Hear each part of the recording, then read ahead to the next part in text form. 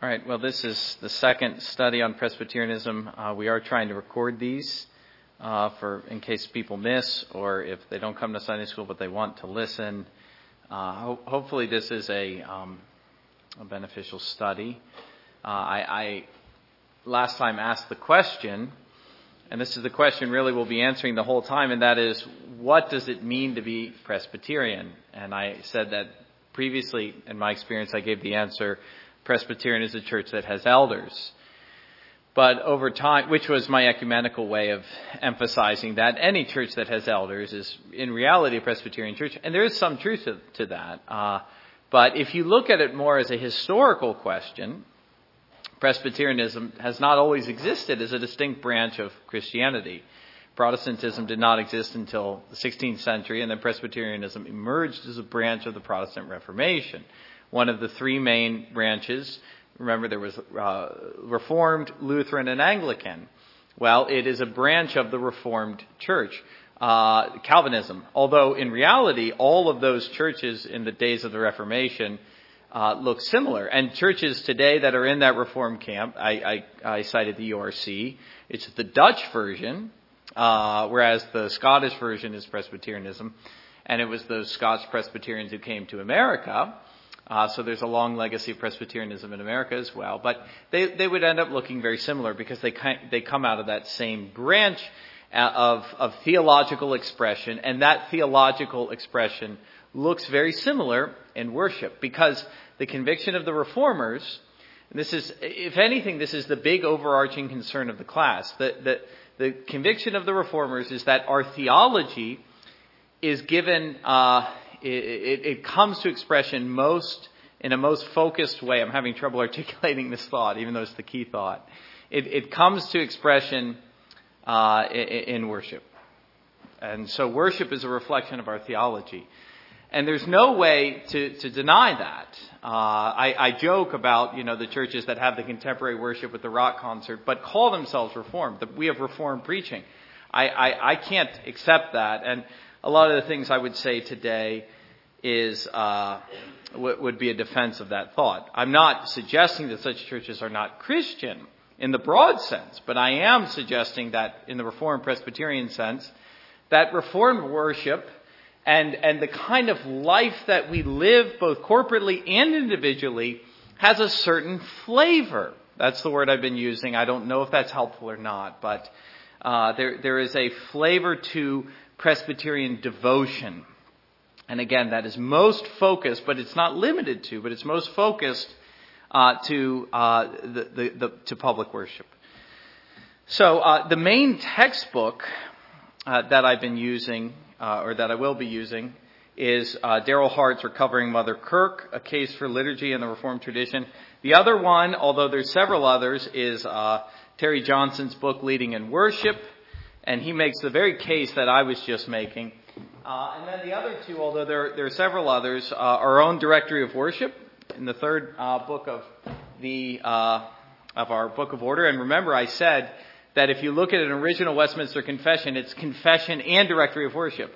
That was how they thought. I don't think anything. I need to bring that and show it to you because I have an old copy, but nothing encapsulates that thought so well. Theology and Directory of Worship, you can't take them apart. And it's telling, I should add, if you look at the PCA, I don't want to pick on the PCA too much, the PCA doesn't have a directory of worship. It's amazing to think of that. And what they're seeking to do, and broader evangelical reform movements, what they're seeking to do is hold on to the theology, but ascribing to a variety of worship expressions. And the other book is Hughes Oliphant Old's Reformed Worship According to Scripture. And Hughes Oliphant Old was Terry Johnson's mentor at Erskine Seminary. So it's all connected. And I knew all these men except for Terry Johnson, but I'm related to Hughes Oliphant Old. I knew Darrell while I was in Philadelphia. So what does it mean to be a Presbyterian? Well, that's a question that we are answering most clearly in worship. And although going behind that thought, looking at the 20th century in particular, and Darrell, by the way, is a historian, so is Hughes Oliphant Old. So they are looking at it, and this is what interests me most, quite frankly, because as I say, Presbyterianism is a historical phenomenon. Darrell is looking at the loss of a Presbyterian identity in the 20th century. And the great three emphases of Reformed thought were doctrine, worldview, and experimental Calvinism. I want to read a quote from here just to give a sense of experimental Calvinism, which, by the way, I'm in favor of at least 1 and 3, and possibly 2, although I don't think I'm in favor of 2. I would have to think about it. I'd have to define it a little more clearly. It's more the emphasis of the Dutch churches. But certainly doctrine in the spirit of Machen or Dabney or Calvin and a Christian experience. That's what experimental means in the spirit of the Puritans and Edwards. This is what Darrell gives this quote. It's from Ola Winslow, Jonathan Edwards, and I can't tell whether this is what Ola Winslow is saying about Jonathan Edwards or if this is a quote of Edwards taken from the book. But speaking of what Darrell calls the depth of emotion that characterize this brand of Calvinism, here's the quote: "A calm, sweet abstraction of soul from all the concerns of this world, and a kind of vision or fixed ideas and imaginations of being alone in the mountains or some solitary wilderness, far from all mankind, sweetly conversing with Christ, and wrapped and swallowed up in God. The sense I had of divine things," that has to be a quote of Edwards, "the sense I had of divine things would often, of a sudden, as it were, kindle up a sweet burning in my heart, an ardor of my soul that I know not how to express." Another word for that, can anyone remember, for experimental Calvinism? Pietism. So the Reformed Pietists. The problem with Reformed Pietism, even in that quote, although this would not have been true of Jonathan Edwards, but the problem with Reformed Pietism is that it abstracts devotion from the church. Even in that quote you see, "I was alone with God in the mountains." Again, Edwards would not have been guilty of that, but as it's come into modern expression, certainly in the 20th century, that is what you find. The church more or less being optional rather than central. And as I said, in the age of COVID, that conviction is really being tested. So, but Darrell, those are the three. Darrell is advocating for what he sees as the truer expression of Presbyterianism, historically speaking, what he calls liturgism, or the liturgists, emphasizing worship in the local church as standing at the heart of the Christian life and the Christian outlook. And so let me read. This will be a lengthy quote, which we didn't get to last time. I have a lot of yellow to cover, but this really focuses the concern.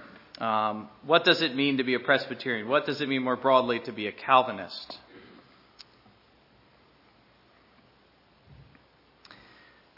So he's interacting with the three emphases that he gave last, doctrine, worldview, and experimental Calvinism. He says what this description lacks is one of the chief features of church reform that Calvin spearheaded. In addition to clarifying the doctrine of justification by faith alone, which really, if you think of it, was the last two Sunday schools.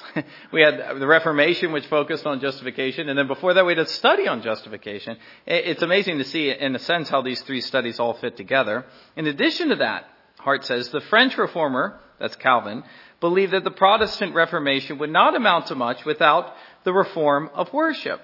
And I'll just stop there. Going back to Hugh Oliphant, something he told me at his table is that the three great aspects of the Reformation, one was justification, clearly, but you can't limit it to justification.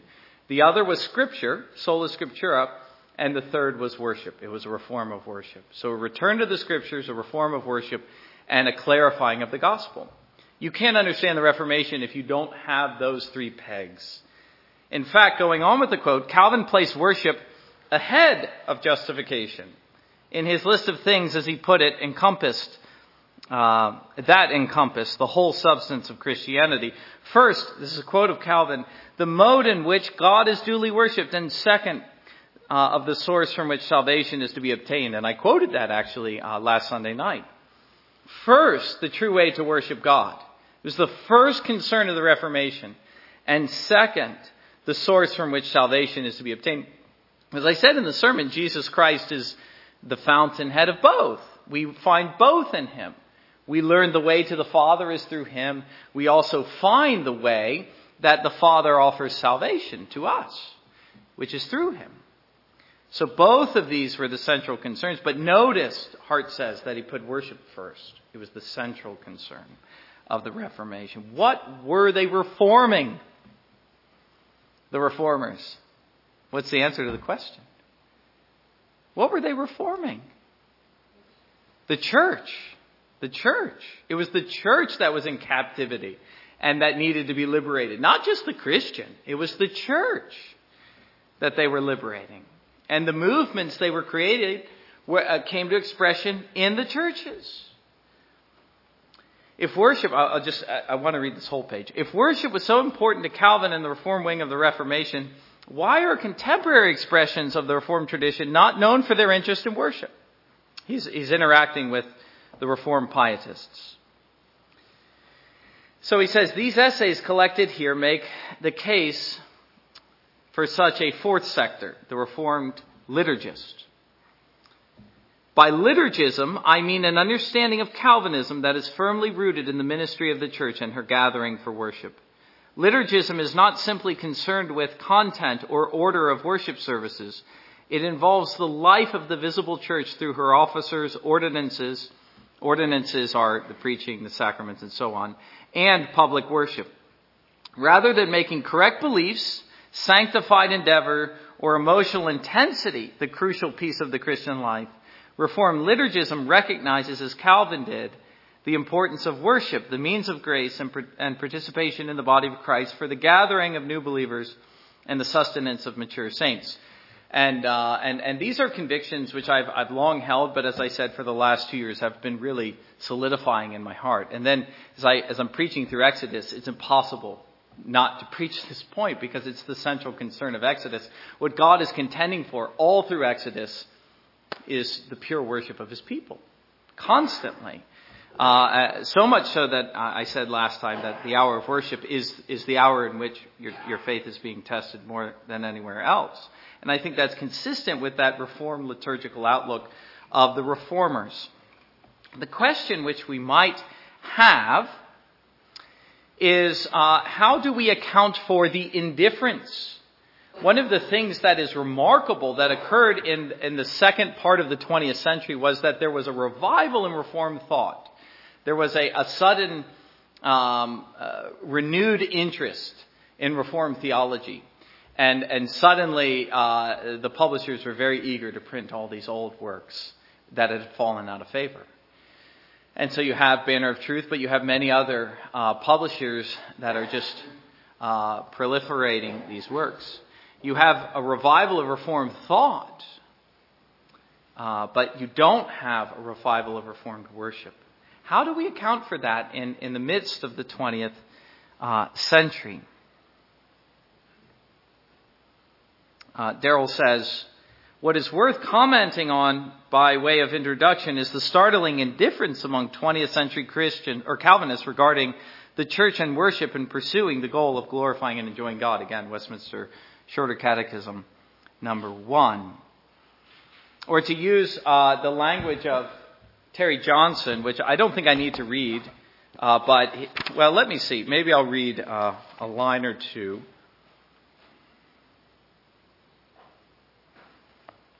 He says, ultimately, theological concepts, not pragmatic considerations, exert determining influence over the shape that services of worship will take. That's the first line of the book. Far from being theoretical abstractions, the peculiar doctrines of the various churches inevitably generate forms of worship that are both consistent with these doctrines and give expression to them. But then, again, considering developments in the 20th century from a historical perspective, he says, We state the obvious because perhaps the time has come for the Reformed and Presbyterian community to consider from whence it has come and whither it is going. For the first time in over 400 years, a consensus as to what constitutes Presbyterian worship is nowhere to be found. He cites the PCA, where no such book or directory can be agreed upon. For many, he says, this is a point of pride. It is almost universally assumed that Reformed theology can adapt to virtually any form of worship. Today, even among conservative Presbyterians, one can never know when visiting their churches whether they will worship in the style of the revivalistic Baptists, the Charismatics, the Episcopalians, 1950s style Presbyterians, or the non-worship of the seeker-friendly model. Many treat this as a positive development and celebrate the diversity, but it raises some very important questions about the survival of Presbyterianism itself.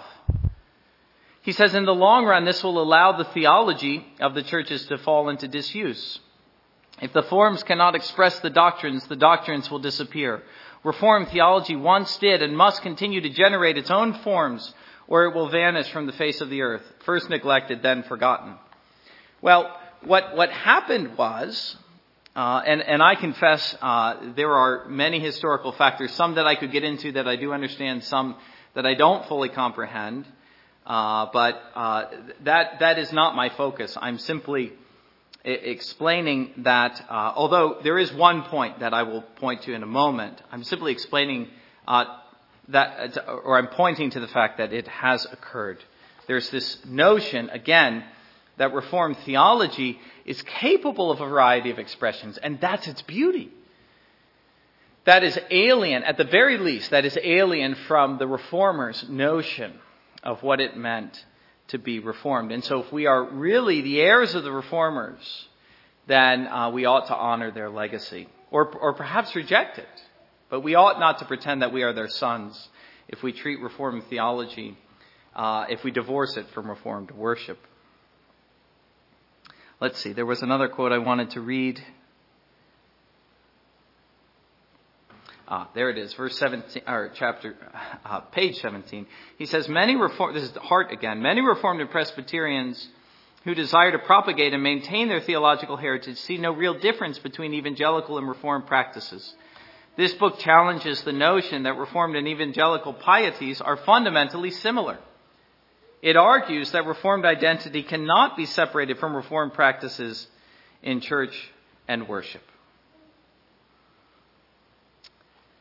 So the indifference amounts to this, again, a belief that our theology is capable of multiple liturgical expressions, rather than the belief of the Reformers and of Calvin that our theology ought to be expressed in our liturgy, that is our worship. If our theology is one, so ought our worship practices, and in reality there ought to be very little variety. Now this isn't the case. I'll give you an example. One of the ministries of this church is the passers-by, the travelers. I see a new family and I see them really engaged in worship, and I always know they're passing through. And inevitably they are, and this is one of our ministries. But when people are traveling, and I know when you travel, you encounter the same things. You look for a church before you leave on your trip, but you don't know what you're going to get. Well, this is PCA, but you go back to the Johnson quote. Am I going to get a revivalistic Baptist service? Am I going to get charismatic? What am I going to get? But people always say, well, I worship in a PCA church or a Baptist church, but I at least know when I'm traveling, the OPC is going to be solid.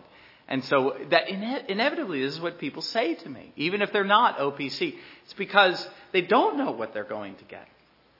Again, for many, that's a point of pride, the variety.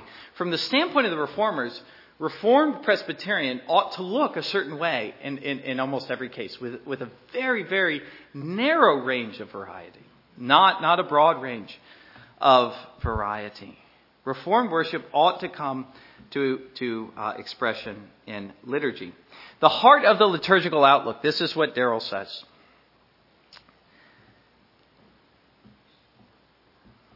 At the heart of the liturgical outlook is a concern for the life of the visible church as embodied in her public worship. Okay, I think we've hammered that point home enough. But what he says after that is that now we have four categories. We have doctrine, worldview, pietist, and we have liturgist. And what he's saying is that if you're a liturgist, you can be all four at once.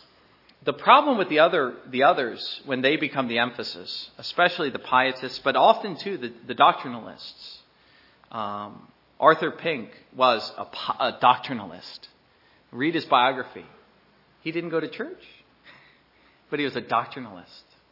And he was instrumental in reviving Reformed theology, but he didn't go to church. Now, he didn't go to church because he lamented the sad state of the church. He still should have gone. In fact, he lived in places with really solid churches. It's a bit of a mystery why he didn't go. But he was a doctrinalist. If you're a liturgist, you can be all four at once. That's the beauty of it. And when you put liturgism first, that is, again, Reformed theology coming to expression in the gathering of believers in public worship, then it prevents a distortion that the other three are capable of creating when one of those becomes the emphasis. And so he says, this concern, that is the liturgical outlook, is crucial to the other ways that Reformed believers have articulated their self-identity, because worship keeps doctrine, culture, and piety in proper balance. The church in worship embodies the doctrines that God's people confess.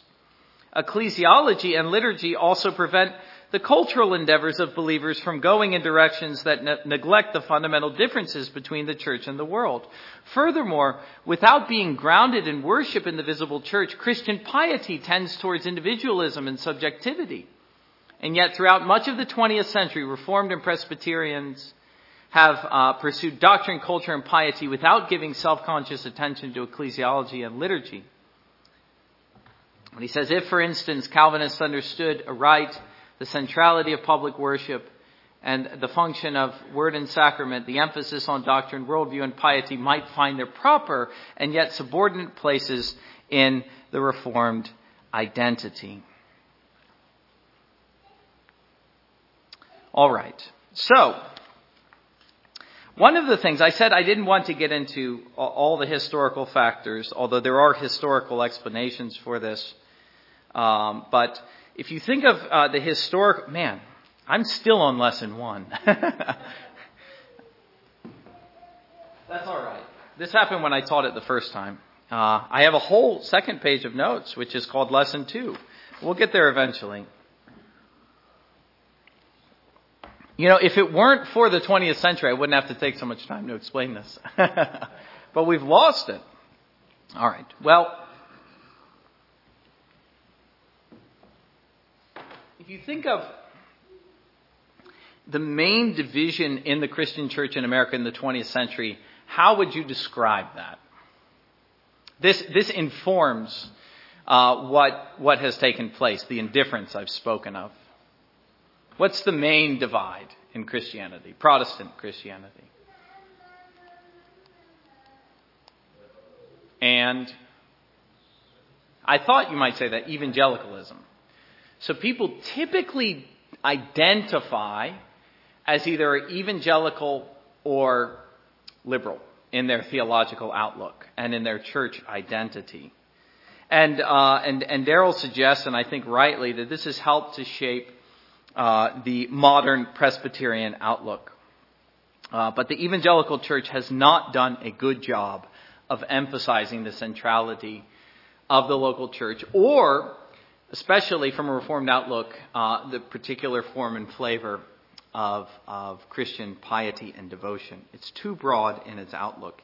And it's very doctrinal. It's another expression of doctrinalism, number one. But it is not a liturgical movement in any sense. It is by definition a broad movement.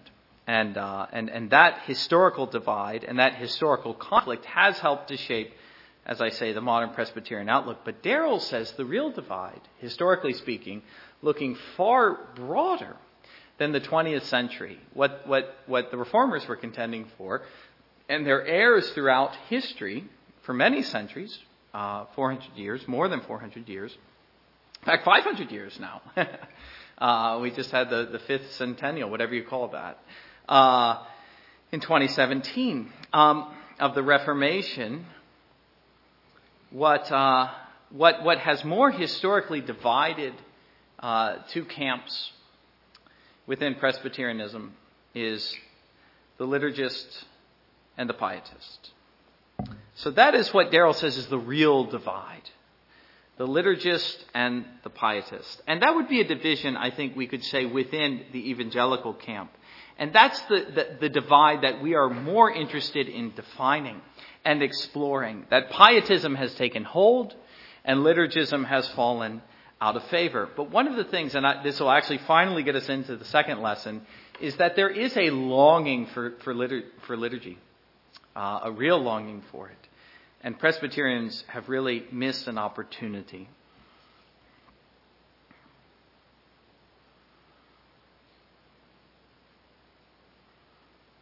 So he says this.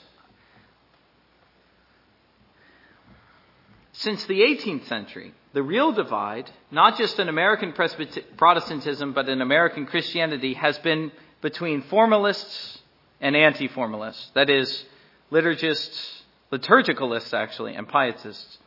The popularity of revivalism combined with the cultural factors in the United States that favor individualistic expressions of Christianity have made Protestant liturgicalism scarce. But a high view of the church and the ministry of word and sacrament was a substantial part of historic Protestantism prior to the middle of the 19th century. Let me go on. What is more, as these essays in this volume argue, high church Calvinism may prove a welcome antidote to some of the coarseness and sentimentality that have prompted some evangelicals to look to Canterbury, that's Anglicanism, Rome, that's Roman Catholicism, or Constantinople, that is Greek Orthodox, for relief. If anything, this book's aim is to show that Geneva should be another option for Protestants seeking a corporate and liturgical expression for their faith. All right. Well, that brings us to lesson 2, finally.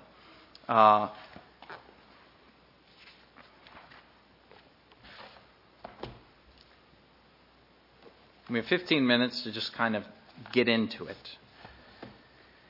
And we are, by the way, going to break on the 26th. We're not going to have any Sunday school that day.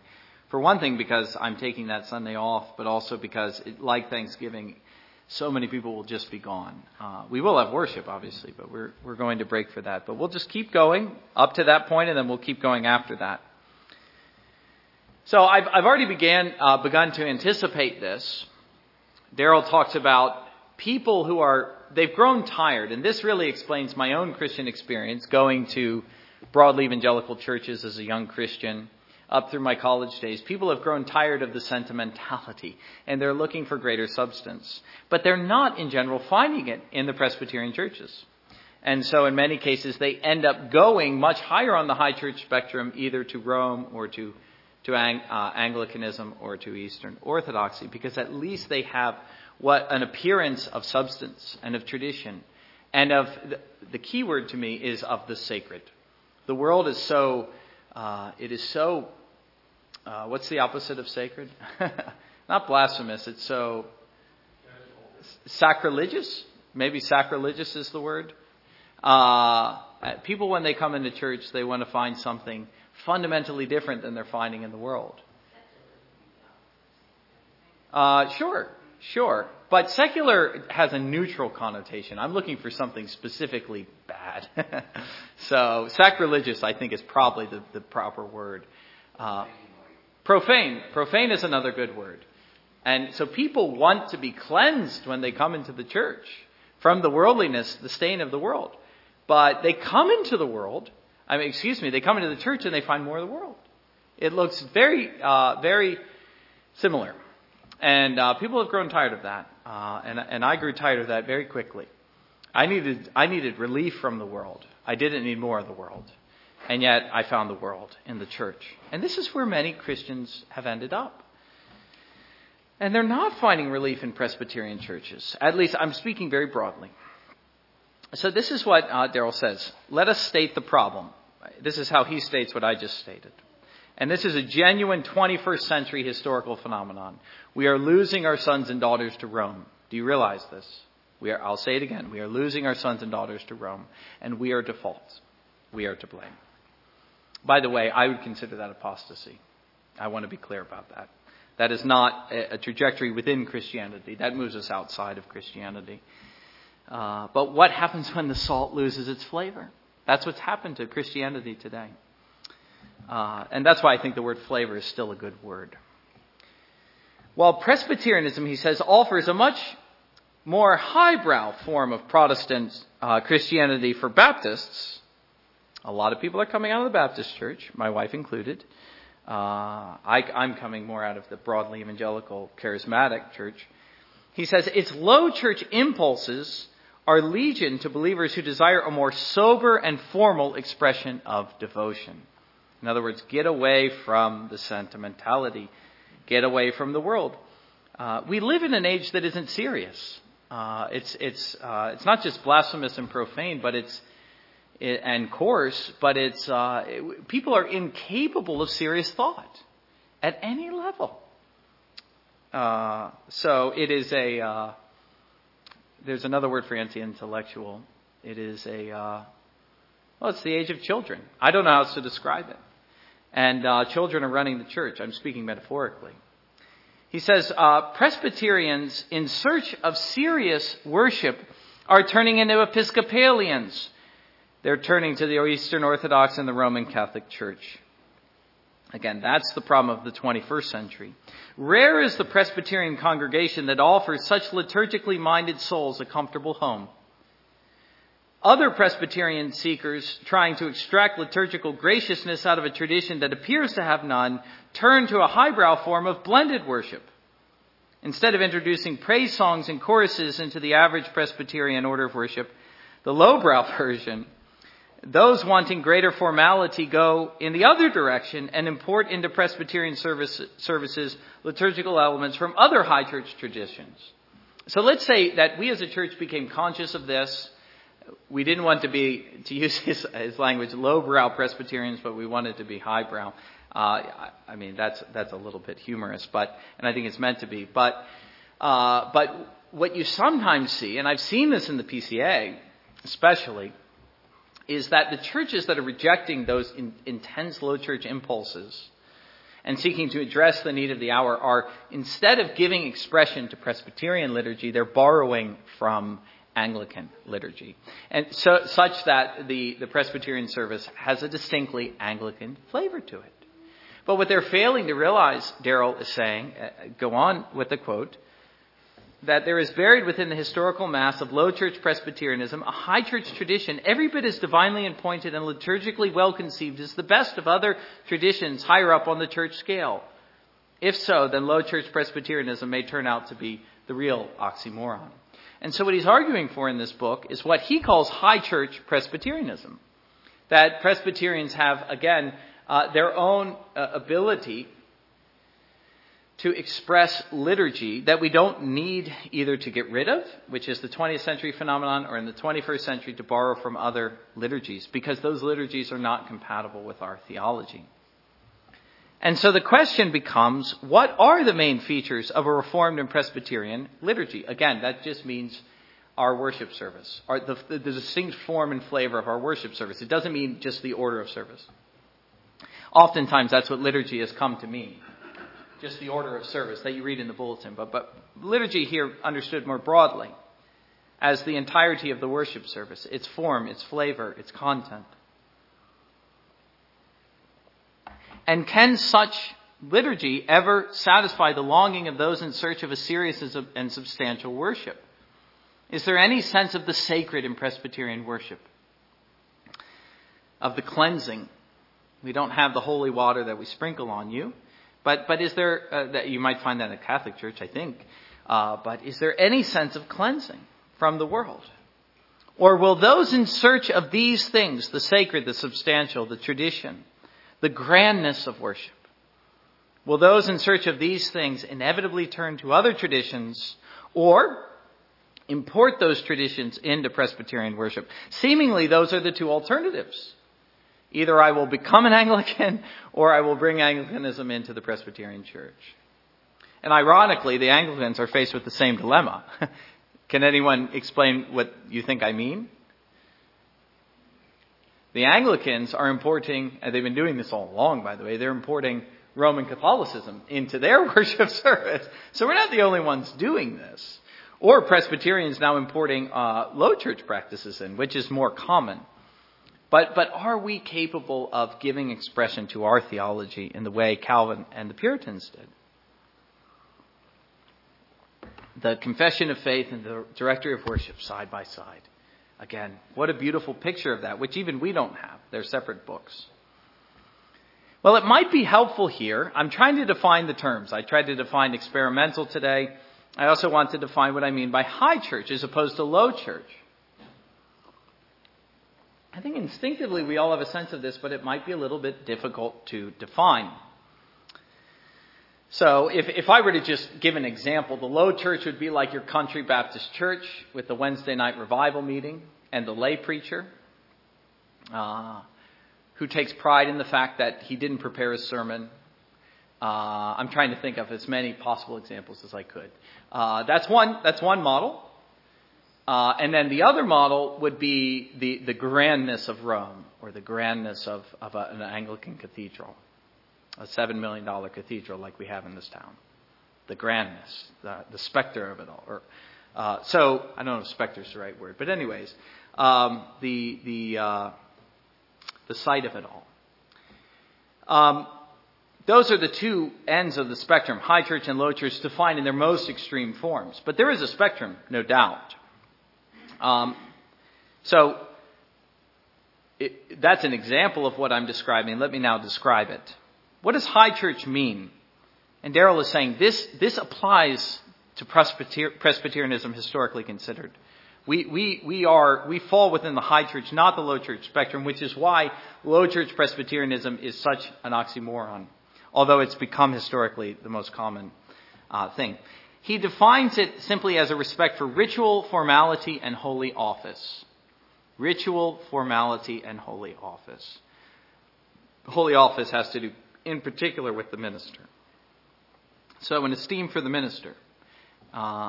In the other traditions, an esteem for the priests. Seeing all of these things as sacred to some degree. But these are precisely ritual, formality, and holy office, the things that the low church rejects and seeks to assert in its own mind its superior spirituality as they imagine by the absence of these things. We are spiritual because we have informal worship. We are spiritual because we have a lay preacher who doesn't prepare sermons and because he didn't go to seminary and he has another job. You see, it's not holy office. It's just a guy up there talking. That's low church. I mean, in its most extreme form. I'm not suggesting that's what you would find in every country Baptist church. I'm drawing the most extreme picture just to illustrate the point. And also, well, no, those are the examples I wanted to give. The informal worship, the lay preaching, and so on. Darrell says, one of the most obvious features that sets high church traditions apart from low church Protestantism is worship. High church liturgy is more formal and reserved, using approved forms and rituals than low church, which tends towards spontaneous and folksy expressions of devotion. Again, approved forms and rituals, historically approved and accepted, rather than spontaneous and folksy. Folksy is another word for contemporary. This is kind of the modern ethos of the day. We don't need, the tradition of the church. We can do just fine ourselves. We can meet people as they are. That would be the thought there. So, but what's missing is a sense of the grandness and the sacred nature of worship. Now, historically, let me say again, the liturgists have history on their side. Darrell says, the early creeds of Presbyterian and Reformed churches assume a high regard for the ordained ministry of the church, from the function of pastors to the means of grace, as well as an adherence to the correct forms of liturgy and polity. And so, as I say, they not only gave expression to this in their creeds, and one of the things the Reformation brought about was the proliferation of creeds. Every branch, it seemed, had its own creed, but also at the same time, as I say, they gave great thought and care to their forms of worship, what worship would look like. Which is why, again, if you go into a historically Presbyterian church versus a historically Lutheran church, the thing you're going to be struck by is not their differing views of justification. The thing you're going to be struck by is the worship service. It looks very different. I've been to Missouri Synod Lutheran churches. In fact, I would rather go to a Missouri Synod Lutheran church than a Southern Baptist church when I'm traveling. I couldn't find an OPC church or a PCA church, and so I went to the Missouri Synod Lutheran Church. I see them as having more in common with us. As I continue to lay out the case, perhaps you'll see why I'm saying that. But it was a very different worship service. I could go through all the reasons why, and I won't do that. But again, I wasn't struck by the way we differed on justification. It was the way that we differed on worship. There's reasons for this, historically speaking. They were self-consciously forming traditions, the Lutheran and the Reformed. So historically, a concern for liturgy is appropriate to the Reformed and the Calvinistic outlook. And a lack of concern is not superior spirituality or a better grasp of Calvin. It's actually the opposite. Another quote, again, history being on their side. For Calvin, Reformed theology should be embodied in certain liturgical manners. I like that way of putting it. It is not a shapeless substance that can take any possible form, no matter how sincere or earnest. But it ought to have a particular shape, he is saying. And so I'll end with this thought. Both Hart, and I'll make a note of where I stopped. Both Darrell Hart and Terry Johnson point to the early forms of worship in Geneva as standard expressions of Reformed piety and devotion. In other words, what you find in Geneva and then you find in the Reformed churches is a set liturgy which they shared in common, so that you could go between the churches and more or less expect the same thing, rather than travel and say, I wonder what I'm going to get here, like today. So that uniformity in worship ought to be one of the hallmarks of what it means to be Reformed Calvinist in the 21st century. If we are historically conscious, as opposed to, I'll read one more quote, as opposed to what Terry Johnson calls liturgical Trotskyism, subjecting the church to perpetual liturgical revolution. I'll get into that more later in later lessons. But I think we need to stop there, and we can keep going. Just to preview next time, what we're going to look at are the distinctive elements of Reformed worship as found in Calvin's liturgy, and especially the ones that Darrell highlights. The things, when you come into a Presbyterian service, you ought to expect to find. And not just to find these things, because we share some of these things in common with other traditions, but we give expression to them in a particular way. So that will be the focus, and maybe other things, because that was supposed to be the end of this lesson. But that will become the focus of the next lesson. But let's close with prayer. Our Father in heaven, we are thankful for the teaching of men such as Darrell and Terry Johnson and Hughes Oliphant-Old, all men who were historians. Father, there's no use in us pretending that we are able to reinvent the wheel. There's no need for us to do it. But we have this consciousness of standing on the shoulders of other men, as they did themselves. We don't need to start over with every generation. We can take the best things from prior generations and we can improve upon them, but we don't need to reject them. God, let us have a sense of what it means to be Presbyterians. And then perhaps as a result, we'll decide that we aren't Presbyterians, but at least we're intellectually honest at that point. And so, God, we pray for integrity in the church, and integrity in her worship, and integrity in her witness to the world, and a sense of the sacred, as the reformers felt themselves. We pray this in Jesus' name. Amen.